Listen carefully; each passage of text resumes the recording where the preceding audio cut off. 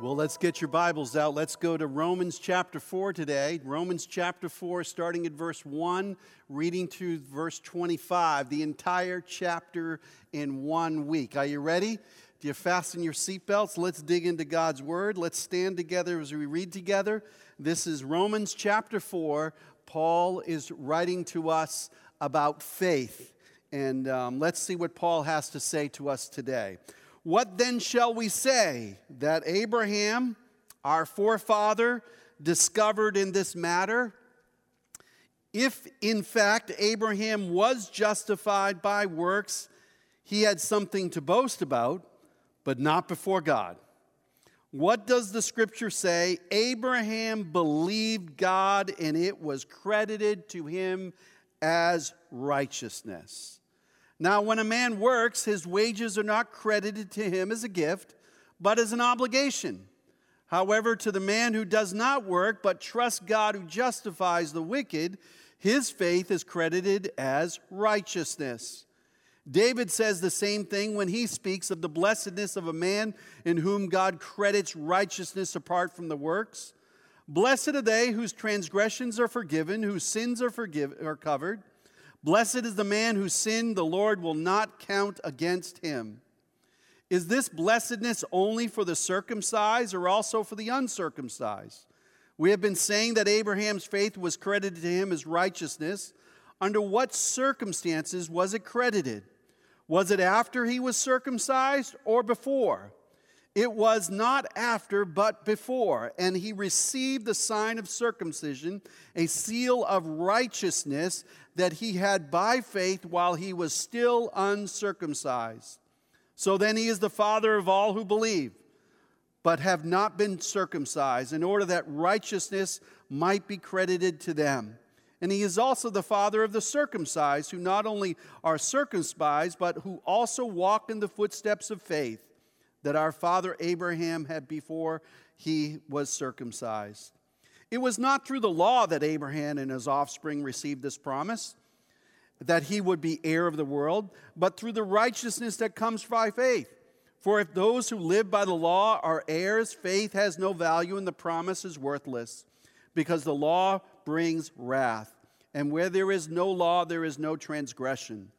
Therefore, the promise comes by faith, so that it may be by grace, and it may be guaranteed to all of Abraham's offspring, not only to those who are of the law, but also to those who are of faith of Abraham. He is the father of us all, as it is written, I have made you a father of many nations. He is our father in the sight of God in whom he believed, the God who gives life to the dead and calls things that are not as though they were. Against all hope, Abraham in hope believed, so that he became the father of many nations, just as it has been said to him, so shall your offspring be. Without weakening his faith, he faced the fact that his body was as good as dead, since he was about 100 years old, and that Sarah's womb was also dead. Yet he did not waver through unbelief regarding the promise of God, but was strengthened in his faith and gave glory to God, being fully persuaded that God had the power to do what he had promised. That's why it is credited to him as righteousness. The words "it was credited to him" were written not for him alone, but also for us, to whom God will give credit righteousness, for us who believe in him who raised Jesus our Lord from the dead. He was delivered over to death for our sins and was raised to life for our justification. Father, that's a mouthful. That is a mouthful, oh God. And Lord, sometimes just reading it through, you sometimes get a little lost. So Lord, would you make it clear to us as we look at the anatomy of faith, the anatomy of justifying faith, and would you help us to understand what you did for us in Jesus' name. Amen, amen. You may be seated. Well, that is a mouthful. Boy, I'll tell you. How many of you read it before you came to church? Would you raise your hand if you read it before you came to church?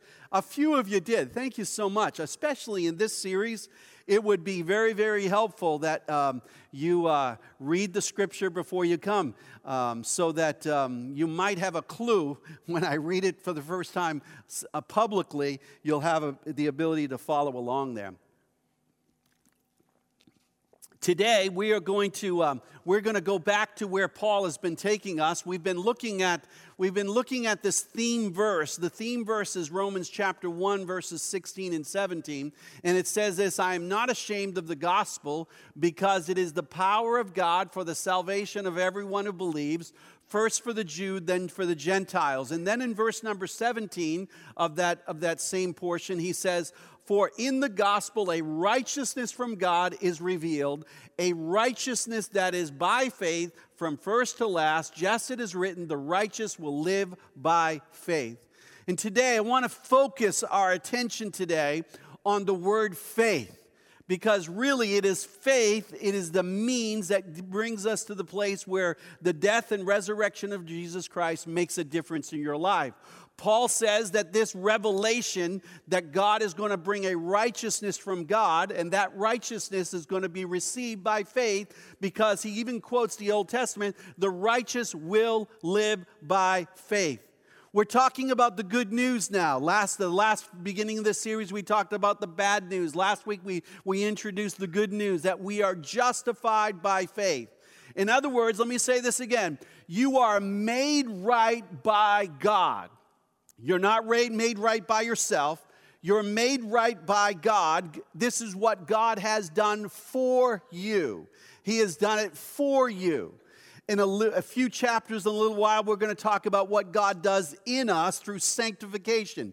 But justification is what God does for us. It's what he does for us. When you come to faith in Jesus Christ, you are putting your faith in him, and he gives you pardon. He forgives you of your sins. You enter into what is called a new birth experience. Your life is reborn. Your life is transformed. And that launching starts with pardoning you of all of your sins. It's like the greatest news of all. God pardons you. Every 4 years, they come to an end of a presidential term. And usually there are people who are writing letters to the President of the United States, and they're asking, would you please pardon me? Would you please pardon me? And they will write this long letter, and they'll give all the reasons why the president should pardon them for the crimes that they have committed against the United States laws. And the president will look through those things, and he will pardon people. Usually on an outgoing administration, the last act of a president is to pardon a whole bunch of his own friends and cronies. Anybody who thinks that he likes or whatever, he can forgive, or maybe he's a little more above board, and he really takes a thoughtful approach. I don't know. I've never been in that position. But God offers a free pardon to all of us. That's good news, my friends. He justifies us. He makes you innocent before Almighty God, even though you are guilty, because he made it very clear that all of us are sinners, and all of us deserve death. The wages of sin is death. And so we discussed that last week, and now Paul moves into a whole nother realm, because he wants to give us an illustration of what it really means to be saved. What it really means to receive justifying grace, the righteousness of God in your life. And he's going to use the example of Abraham. The reason he uses Abraham is because Abraham is considered the father of the Jewish people. He's the father of faith, really. He's the father. He's the one who was credited to as righteous. And so Paul begins chapter 4 with a question. What then shall we say about Abraham? It's like he's talking to an imaginary person again who's rhetorically asking him a question. What shall we say about Abraham, our forefather, who discovered in this matter? What did Abraham have to say about the matter of justification, the matter of the righteousness of God coming along? What did he have to say? Because you remember, Paul is writing to not only a Gentile congregation, but a Jewish congregation. And he's trying to make the case that God has done a new thing. And this new thing is not something that just happened right at the time he's writing this. It goes all the way back to Abraham. And he says, what does Abraham have to say about this? If, he says, now notice the word if in fact Abraham was justified by works, in other words, he was justified by his own merit, his own ability to become righteous before God, which, by the way, Paul has already said is not possible, okay? It's not possible to justify yourself. It's not possible to get there, and Paul's going to make that clear to us.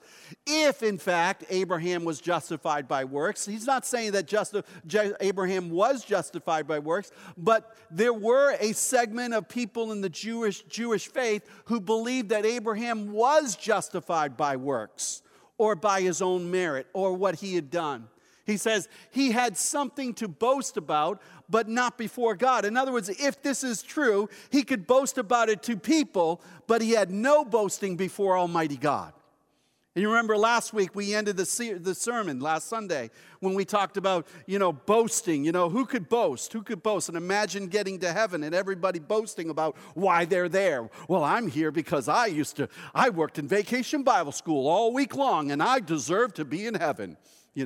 I'm here because, you know how much money I gave to the Faith Forward campaign? Well, look how wonderful I am, And we could start boasting about who we think we are, and we could try to prop ourselves up. Well, there will be no boasting in heaven. The only boasting is boasting about Jesus and what he has done. And so Paul says, if Abraham does have any boasting, it's not before Almighty God. And if you've got any boasting that you can boast about, it's not anything before what God has done for you. And therefore, you should humble yourself. And so he then goes on to say, he quotes Scripture. I love how the Bible quotes the Bible. Isn't that great? The Bible quoting the Bible. And Paul then quotes Genesis 15:6. That's why I asked you in my note last night, in my email, to read Genesis 15 ahead of time. Because Paul is assuming that you know the story of Abraham. He's assuming that you know who Abraham is and you understand what Abraham did. And he says, what does the Scripture say? Abraham believed God and it was credited to him as righteousness. Abraham put his faith, that's what the word belief says. He put his faith in God and it was credited to him as righteousness. Abraham got saved, my friends. That's what happened. All the way back in the very beginning of the Old Testament, Abraham puts his faith in Almighty God. And when he puts his faith in Almighty God, not in himself, not in his own merit, not in anything else, he becomes a believer who is credited to him as righteous. He stands before Almighty God as a righteous person. This is foreshadowing what Jesus Christ is going to do thousands of years in the future. But he is credited to him as righteous. So here's the question. What kind of faith justifies you? What kind of faith justifies you? Now, I ask that question because, I don't know about you, but it took me quite a bit of time in my beginning years of walking with Jesus to really understand what this faith thing was really all about. Because I got saved on Easter Sunday, 1982, and then I got saved every Sunday for the next 6 months. I mean, every Sunday I'd come to church and I'd say, man, it didn't work last week. I'm going to do it all over again. I got to accept Jesus Christ all over again. My faith wasn't strong enough. I don't deserve it, so I would go to the altar and I would pray again, pray again, and pray again. And I knew that it's somewhere it needed to work, but I didn't fully understand what it really meant. They told me it was a gift, but I didn't believe it. I still believed I had to earn it. I still believed I had to be better in order to receive it. And Abraham was somebody who received righteousness because he just believed. What does it really mean? What kind of faith is this? I mean, what does it look like? And so Paul wants to make that clear to us today. He wants to make it clear to us what justifying faith is really like. And he says to us 4 things. First of all, he says justifying faith does not depend upon human achievement. It does not depend upon human achievement, or as another term, on works. It doesn't depend on your effort. It doesn't depend on how good you are. This is really good news, my friends. I want to tell you something. Because God doesn't grade us on a scale, you know. It's either you're perfect and you're in, or you're perfect and you're not perfect and you're out. And if that's the case, we're all out. He made that clear. We're all sinners. And so Paul says this faith is not dependent on human achievement. And he wants to remind us about what he did for Abram. Now, if you go all the way back to Genesis chapter 12, verses 1 through 3, you will discover the beginning of God's encounter with Abram, who becomes Abraham. The Tower of Babel in chapter 11 is there, and God has confused all of the languages. He separated the nations. He separated people by language groups. That's how the Bible describes all of these different nationalities. And he describes this, and he says, and then it says, the Lord said to Abram, I want you to leave your country, your people, your father's household, and go to the land I will show you. By the way, for Abraham to leave his country, his own household, his own land, and go to a place he had never been to was faith. Amen? Right from the get-go, the relationship that God has with Abraham was built on a foundation of faith. I want you to leave. I want you to go. And I will show it to you. I will make you, notice he says, into a great nation. And I will bless you. And so God calls Abram, now catch this, who is a Gentile, to become the first Jewish person. He is the father of many nations. By the way, this term, great nation, the word nation, when you translate that into the Greek, and then you translate that into the Latin, which is then translated into the English, is where we get the word Gentile from. You'll say, the Lord says, first for the Jews, then for the Gentiles. And so Abram, who is the father of all nations, is also the father of the Jews. God calls Abram to leave his country, which is a foreign nation to the Jewish land. I'm going to give you a land, and I'm going to start a brand new people with you. That people became known as the Jewish people, the Jews, the people after Judah, the people that were following God. I will make your name great, and you will be a blessing. I will bless those who bless you, and whoever curses you, I will curse. And all the people of the earth will be blessed. So what does God give Abram? He gives him a promise. The promise is that if you will leave and follow me, I'm going to take you to a land, and I'm going to make you into a great nation. He is 75 years old when he receives this word from God. And he begins the journey with Sarai and his family to leave Ur and go all the way to a place he had never been to and to establish a brand new people. And his offspring were going to become the Jewish people that God was going to build a covenantal relationship with them. That covenantal relationship.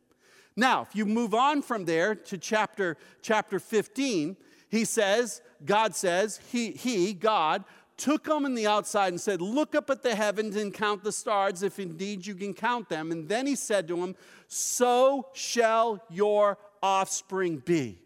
I'm going to bless you. I'm going to make you a great nation.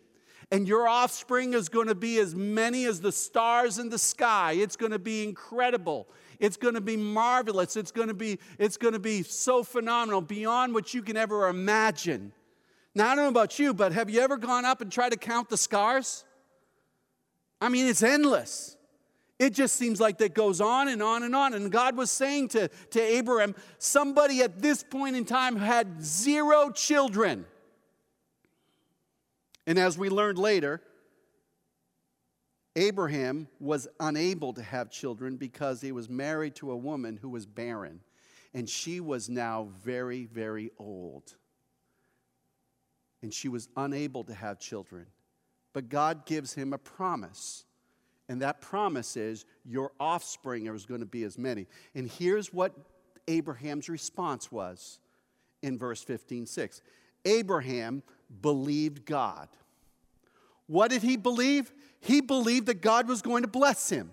He believed that God was going to give him a great land. He believed that his offspring were going to be a great nation. It was going to be phenomenal. It was going to be blessed.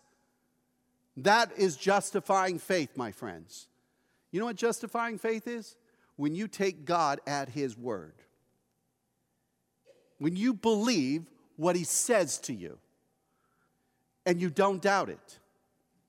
Now, sometimes we go through doubt as faith, in our faith. But ultimately, in our heart of hearts, we know that we know that we know that we know. And that's the assurance that God wants to give all of us, is the assurance of faith, that we know ultimately we have put our faith not in ourselves, but in Almighty God. But here's what happens to many of us. Sometimes we think our faith is something we manufacture, something that we have to make ourselves believe. And we turn faith into a work. We turn faith into achievement. We turn faith into an action instead of it being something where we take the faith that God has given to us and we surrender it and believe that God is able to do what he said he would do, not so much what we will do. And that is faith that he wants to give to us. So, I want you to notice some contrast here, because Paul goes on to talk about this idea that he talks about, that you don't get it by human achievement. And there are three contrasts. You can write these down in your notes. First of all, works and trust. The word trust, by the way, is the word for faith. He uses the word trust, he uses the word believe, he uses the word faith. Those are all interchangeable, okay? To put your trust in God.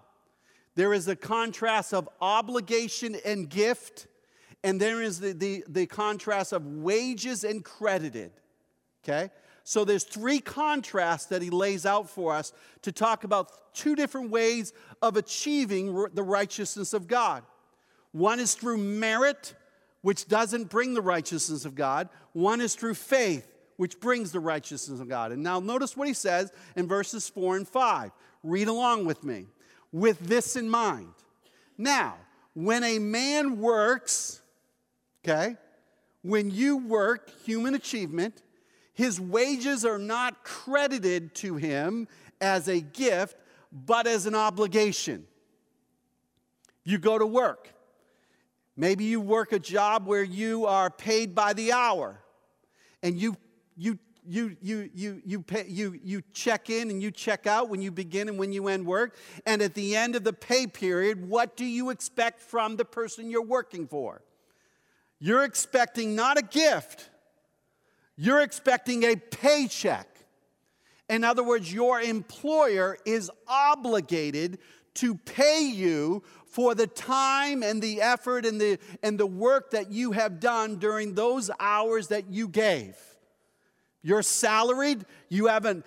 Your company that you work for is obligated to pay you.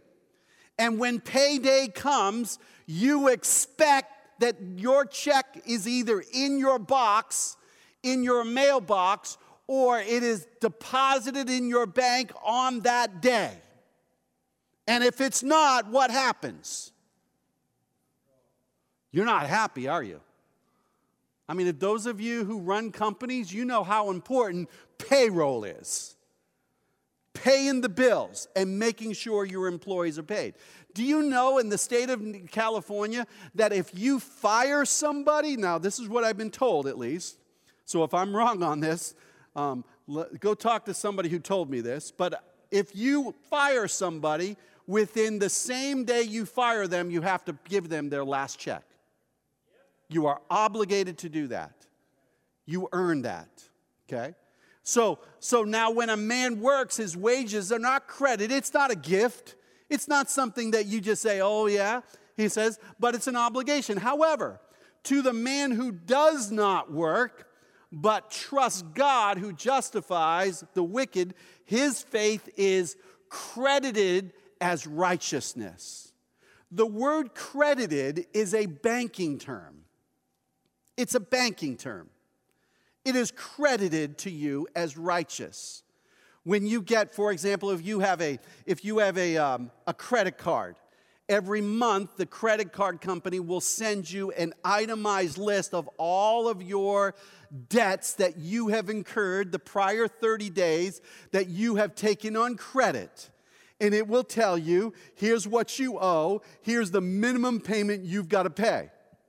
They want you to pay the minimum payment for as long as you can so they can earn interest, so they can make money on you. But if you wanted to pay off your debt to the credit card company, you would have to send them the amount of money that you have put on credit. God says, you have a great, huge debt with me. And you can't work enough to earn enough to pay the obligation to God. The only thing you can do is receive his righteousness by faith, and he credited you righteousness because of what he did on the cross of Jesus Christ. Amen? That's faith. That's what justifying faith is. It is putting all of your trust in God. It's this side of the equation. It's trusting in the gift that was credited to you. This side of the equation is working for an obligation in wages. The Bible tells us the wages of sin is death, but the gift of God is eternal life through Jesus Christ. Now, I would hope and pray that most of you understand this already.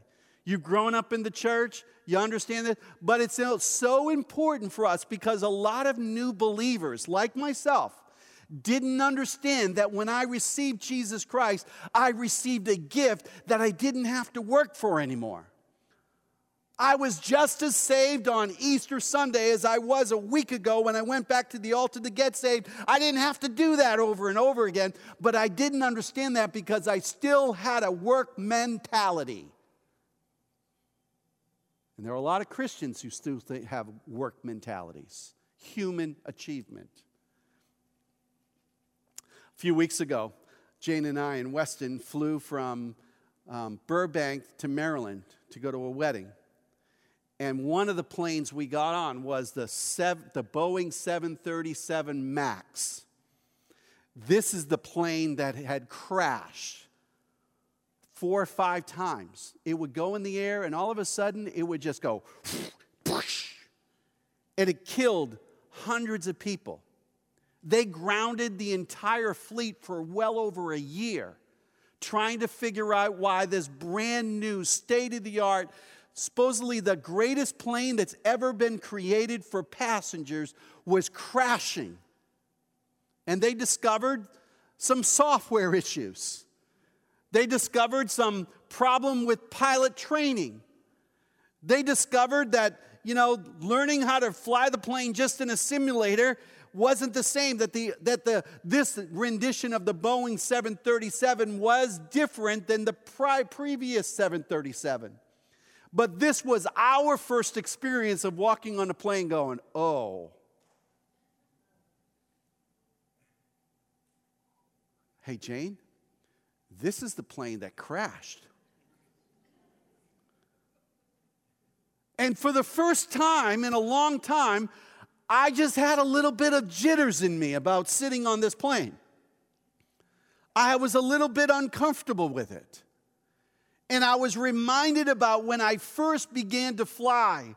And I remember getting on a plane and going, okay, God, I wasn't even a Christian, I don't think, but I was a Christian, but I was praying, oh, God, get this thing in the air. Oh, God, get this thing in the air. Oh, God, get this thing in the air. Oh, God, I'm praying, get this thing in the air. And I would pray all the way through takeoff, holding on, tense. Oh, God, raise this plane up. And then I would hear the announcement. Please put your seatbelts on. Please put your tray tables up, we are going to land. And all the way from the time that I heard that announcement to the time the plane landed, I would pray, oh God, put us on the ground. Oh God, put us on the ground. Oh God, put us on the ground. Oh God, don't let us crash. Because I had learned that the takeoff and the landing was the most important thing.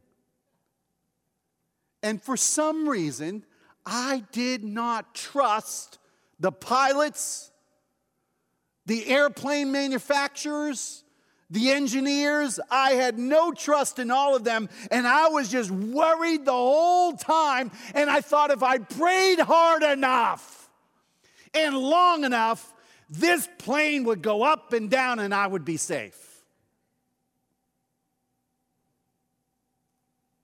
A lot of us treat our faith that way in Christ. There is a place in your journey with the Lord that you can find rest and peace and assurance in knowing that you know that God's got your life in His hands. And you don't have to worry about it. When you finally come to the place where you're at the end of yourself and you just offer yourself, you just say, Lord, I put my trust in you, in what you have done. I don't understand it, but I put my faith and trust in you. You have peace that he talks about, by the way, in Romans chapter 5. That's justifying faith. But here's what I've discovered about us human beings. We like faith in God, but we also hold faith in ourselves. We think we got to help God.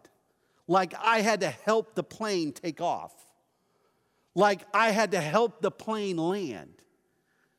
Your helping God does not work and has no effect whatsoever on your salvation.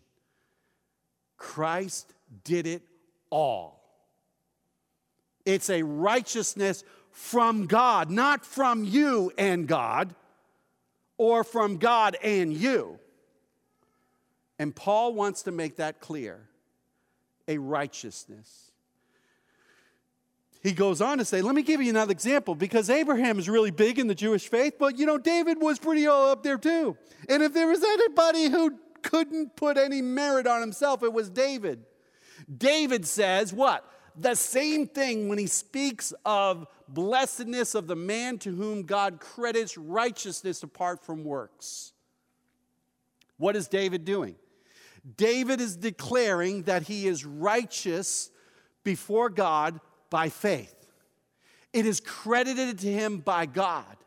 And Paul quotes Psalm 32. Isn't that interesting? He quotes the Bible again. Here's what he said. Blessed are those whose transgressions, all right, what's a transgression? A transgression is when you violate God's laws knowingly.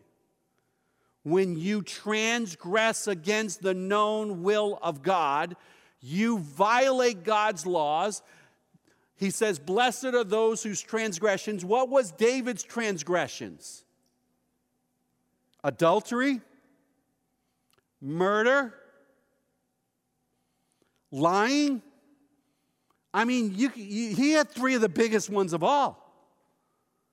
If there was anybody that was put on a trial being the leader of the nation, they would say, throw him in jail. He said, blessed are those whose transgressions are forgiven, whose sins are covered. Blessed is the man whose sin the Lord will never count against him. You see, we so often, I said this last week, think that the Old Testament is about the law and the New Testament is about grace. Can I just tell you, the whole Bible is about grace. It's all there. And David understood this. He says, it's nothing like realizing your sin will never count against him. If you have justifying faith, you're not going to get before Almighty God and God's going to dupe you and go, yeah, but what about that? And what about that? And what about that? And remember that time in secret when nobody ever knew? You will stand there and you will say, my sins have been forgiven because of Jesus. Hallelujah. Amen. Well, he goes on to say one more thing. He says justifying faith is not religious rituals. He then moves on to what is called circumcision. Notice what he says. And I'm going to read this in the New Living Translation because I think it's a little more clearer than the NIV. Although the NIV is pretty clear, I think this is even more clear for you. Circumcision was a sign that Abraham had already had faith, that God had already accepted him, declared him to be righteous even before he was circumcised. One of the great debates of early Christianity, if you read the book of Acts, was if you become a Christian, do you have to be circumcised in order to be counted as those who are part of God's kingdom? Do grown men have to be circumcised in order to be Christian? Does circumcision save you? It was a ritual. It was a religious activity. It was a way for God to mark his people. Abraham had started a new land and a new nation, and he says, I'm gonna mark my offspring by this sign, he says. But this sign that Abraham had through circumcision, Abraham already had faith. He had already accepted him. He was already declared to be righteous even before he was there. So Abraham is the spiritual father of those who have faith, but have not been circumcised, and they are counted as righteousness because of their faith. Now, this is not a big deal to us, okay? In the 21st century, and mostly a Gentile congregation, worrying about circumcision is not a big deal. But Paul is trying to tell the Jewish folks that are part of the church in Rome that the Gentiles are just as much part of God's kingdom as the Jewish are. That we're all in the same. And that Abraham, who was the first Jewish person, called to start a brand new nation, who eventually become known as the Jews, he is also the father of all the Gentiles. And that's why I put in bullets down here for you. Abraham is the first of all, the father of the believing Gentiles. He is also, Abraham is the father of the Jews, not because of their circumcision, but on the grounds of their faith. And he says in verse number 16, a little while longer, he says this, he is the father of us all. Do you remember the kids' song? Father Abraham had many sons had Father Abraham. I am one of them, and so are you. So let's just praise the Lord. Right arm, left arm, Father Abraham had many sons. Come on. Had many sons had Father Abraham.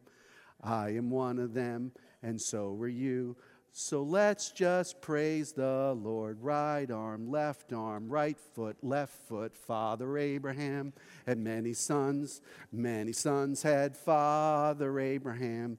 I am one of them, and so are you. So let's just praise the Lord. Right arm, right foot, left foot. Turn around, Father Abraham. All right, that's enough. But what are we teaching the kids? That our faith goes all the way back to the one who is credited righteous, to the one when God began to confuse all the languages and all of the lands and all of the people, God was saying, I am the Father of all nations. I am not the father of one specific group of people. I'm not raising up one particular part of the human race. I am actually want the whole world to be redeemed. For God so loved the world that he gave us his one and only Son. And so Paul is saying to the church here, he's saying, listen, it's not about circumcision. It's not about religious activities. And for us, it would be baptism. It's one of the dangers I see in infant baptism, is when people assume that their parents choosing to dunk them underwater and pray a prayer will be their salvation. Now, I understand in our theological tradition, that is affirming the prevenient grace of God, that God is at work in that baby's life even before the baby even recognizes God. And that as that child grows up in a home that is filled with the faith of Christ, their understanding of what it means to be Christian will almost become natural for them. But there's a danger in that, because I remember when I was 13, 12, I thought it was in. You know why? Because I was baptized when I was 5 days old or 10 days old or whatever it was as a Catholic baby. And I didn't understand that salvation is not found in your baptism, it's found in your faith. It's found in your faith. And so it's not a ritual. Baptism is a sign of the inward work of God. And also Holy Communion. Communion is not, it doesn't save you. You don't just come and get a little juice and a little bit of bread and you just do that over and over again and you just like receive grace. You know, this is my grace today. This is my grace today. That is not how God saves you. You are saved by grace through faith in Jesus Christ. And that's why baptism and Holy Communion are the outward sign of the inward grace of God. Amen? That's what Paul is trying to say to us today. Well, the third thing he says, justifying faith is not keeping the rules. It was not through the law that Abraham and offspring received the promise that he would be made heir of the world. Now let's stop there for a moment. This word promise right here, it's the first time Paul uses this term in the book of Romans. The promise that he's talking about here is going back to the promise that we started in Genesis chapter 12, where God says to Abraham, I want you to leave your country and I want to bless you. I'm going to give you a land. The promise was you're going to have lots of offspring. Okay, that's the promise. The promise was given before the law was given to Moses, before the law was even given, before circumcision happened. But through the righteousness that comes by faith. For it is those who live by faith as are heirs. Faith has no value and the promise is worthless, because the law brings wrath, and where there is no law, there is no transgressions. So Paul says the law didn't bring life. You can't really follow the law and become righteous before God, because you know why? First of all, you can't keep all the law. You'll break at least one. And if you break one, you break them all. And the law didn't promise you life eternal. The law, all it did is make it clear that you're a sinner. So you can't be a rule follower. I remember when I was a youth pastor, I would say to teenagers sometimes, what does it mean to be a Christian? And here was the common answer. Well, if I follow all the rules. If I just follow all the rules. If I do all the right things. And the very common perception of Christianity is nothing more than a proclamation of do's and don'ts. It's a lifestyle of restriction, not freedom. It's a lifestyle that takes life, doesn't give life. Because when you base your Christianity upon rules of what you do or don't do, it creates a lifestyle that creates something where you are holier than thou, that you achieve your righteousness before God because you kept a bunch of rules. Now, if you live in the Hardy household, you'll discover that my wife is the rule follower and I'm the rule breaker. And it really goes back to our upbringing.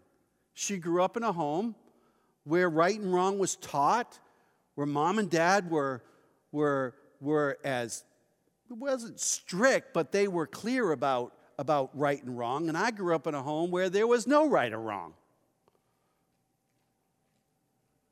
And I did a whole lot of sinning, a whole lot of bad stuff.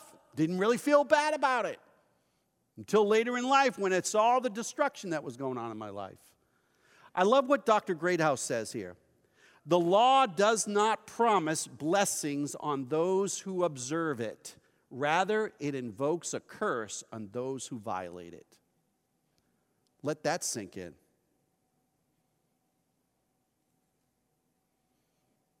Many of your children who are having a hard time following Jesus Christ after they've grown up in the church go back to this whole idea that they don't understand the grace of God that comes by faith.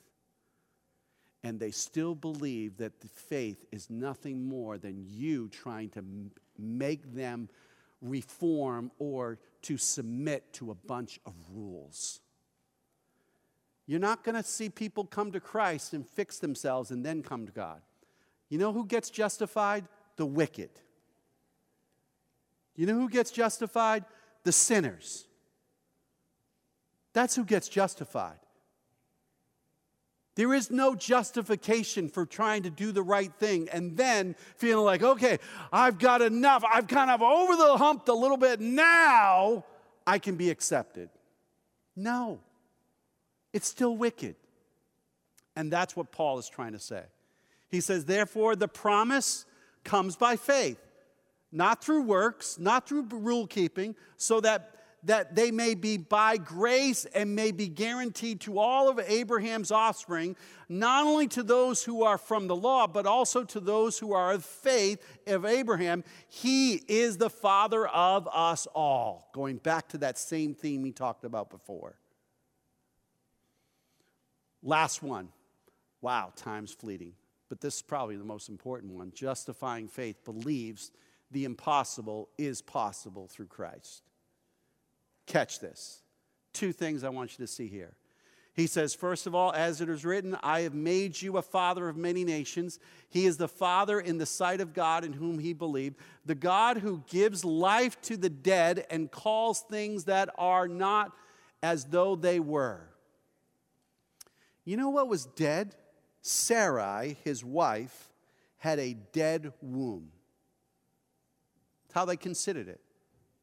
And when God told Abram that his wife was going to have a baby at 99 years old, what did Sarai do? She laughed.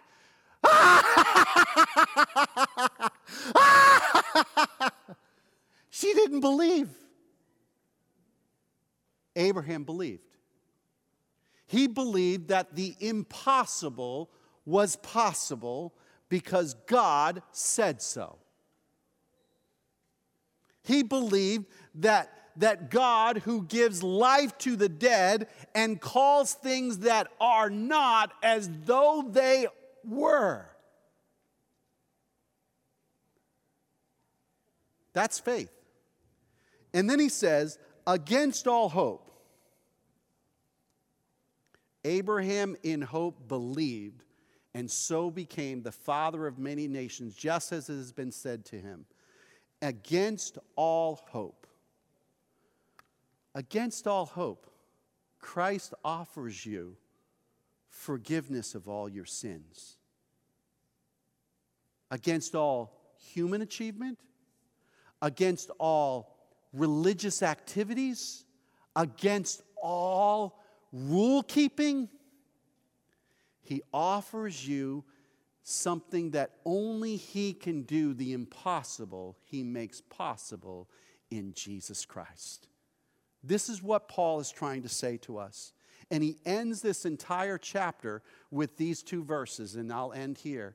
Yet, he, Abraham, did not waver through unbelief regarding this promise of God, but was strengthened in his faith, gave glory to God, being fully persuaded that God had the power to do what he had promised.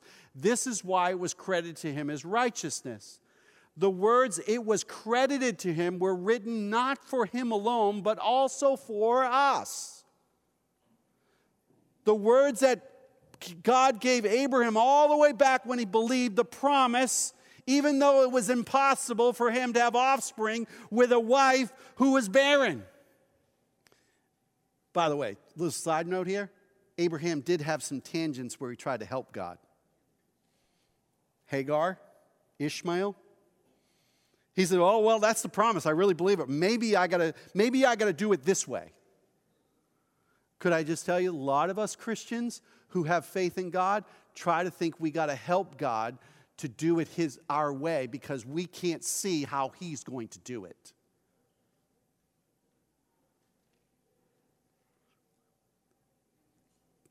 Who believe in Him and were, let me go back here. The words it was credited to Him were written not for Him alone, but also for us, to whom God will credit righteousness. For us who believe in Him who are raised Jesus our Lord from the dead, He was delivered over to death for our sins and was raised for life for our justification. So here's what Paul's doing. He is taking the example of Abraham, putting his faith in God, that he was going to be the father of many nations, have many offsprings, through his relationship with Sarai, his wife, who was barren. That was an impossibility. God was going to make it possible, just like you cannot forgive yourself of their sins, that Jesus died on the cross for you, rose again from the dead, and ultimately your faith is putting in Christ gives you justification for your sins. Amen? Wow, that's a lot. Well, let's stand.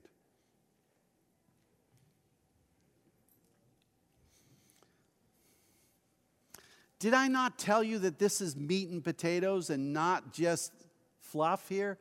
I'm trying to go through this book verse by verse with you. I'm trying to help you understand. And my prayer is that this exposition of God's word will help you to really come to grips with what it really means to be Christians, to be followers of Jesus Christ. Understanding what it means to be justified by faith alone. Amen? Faith alone in Him. Now may the grace and peace of the Lord Jesus Christ be with you all as you go. And may He strengthen your faith.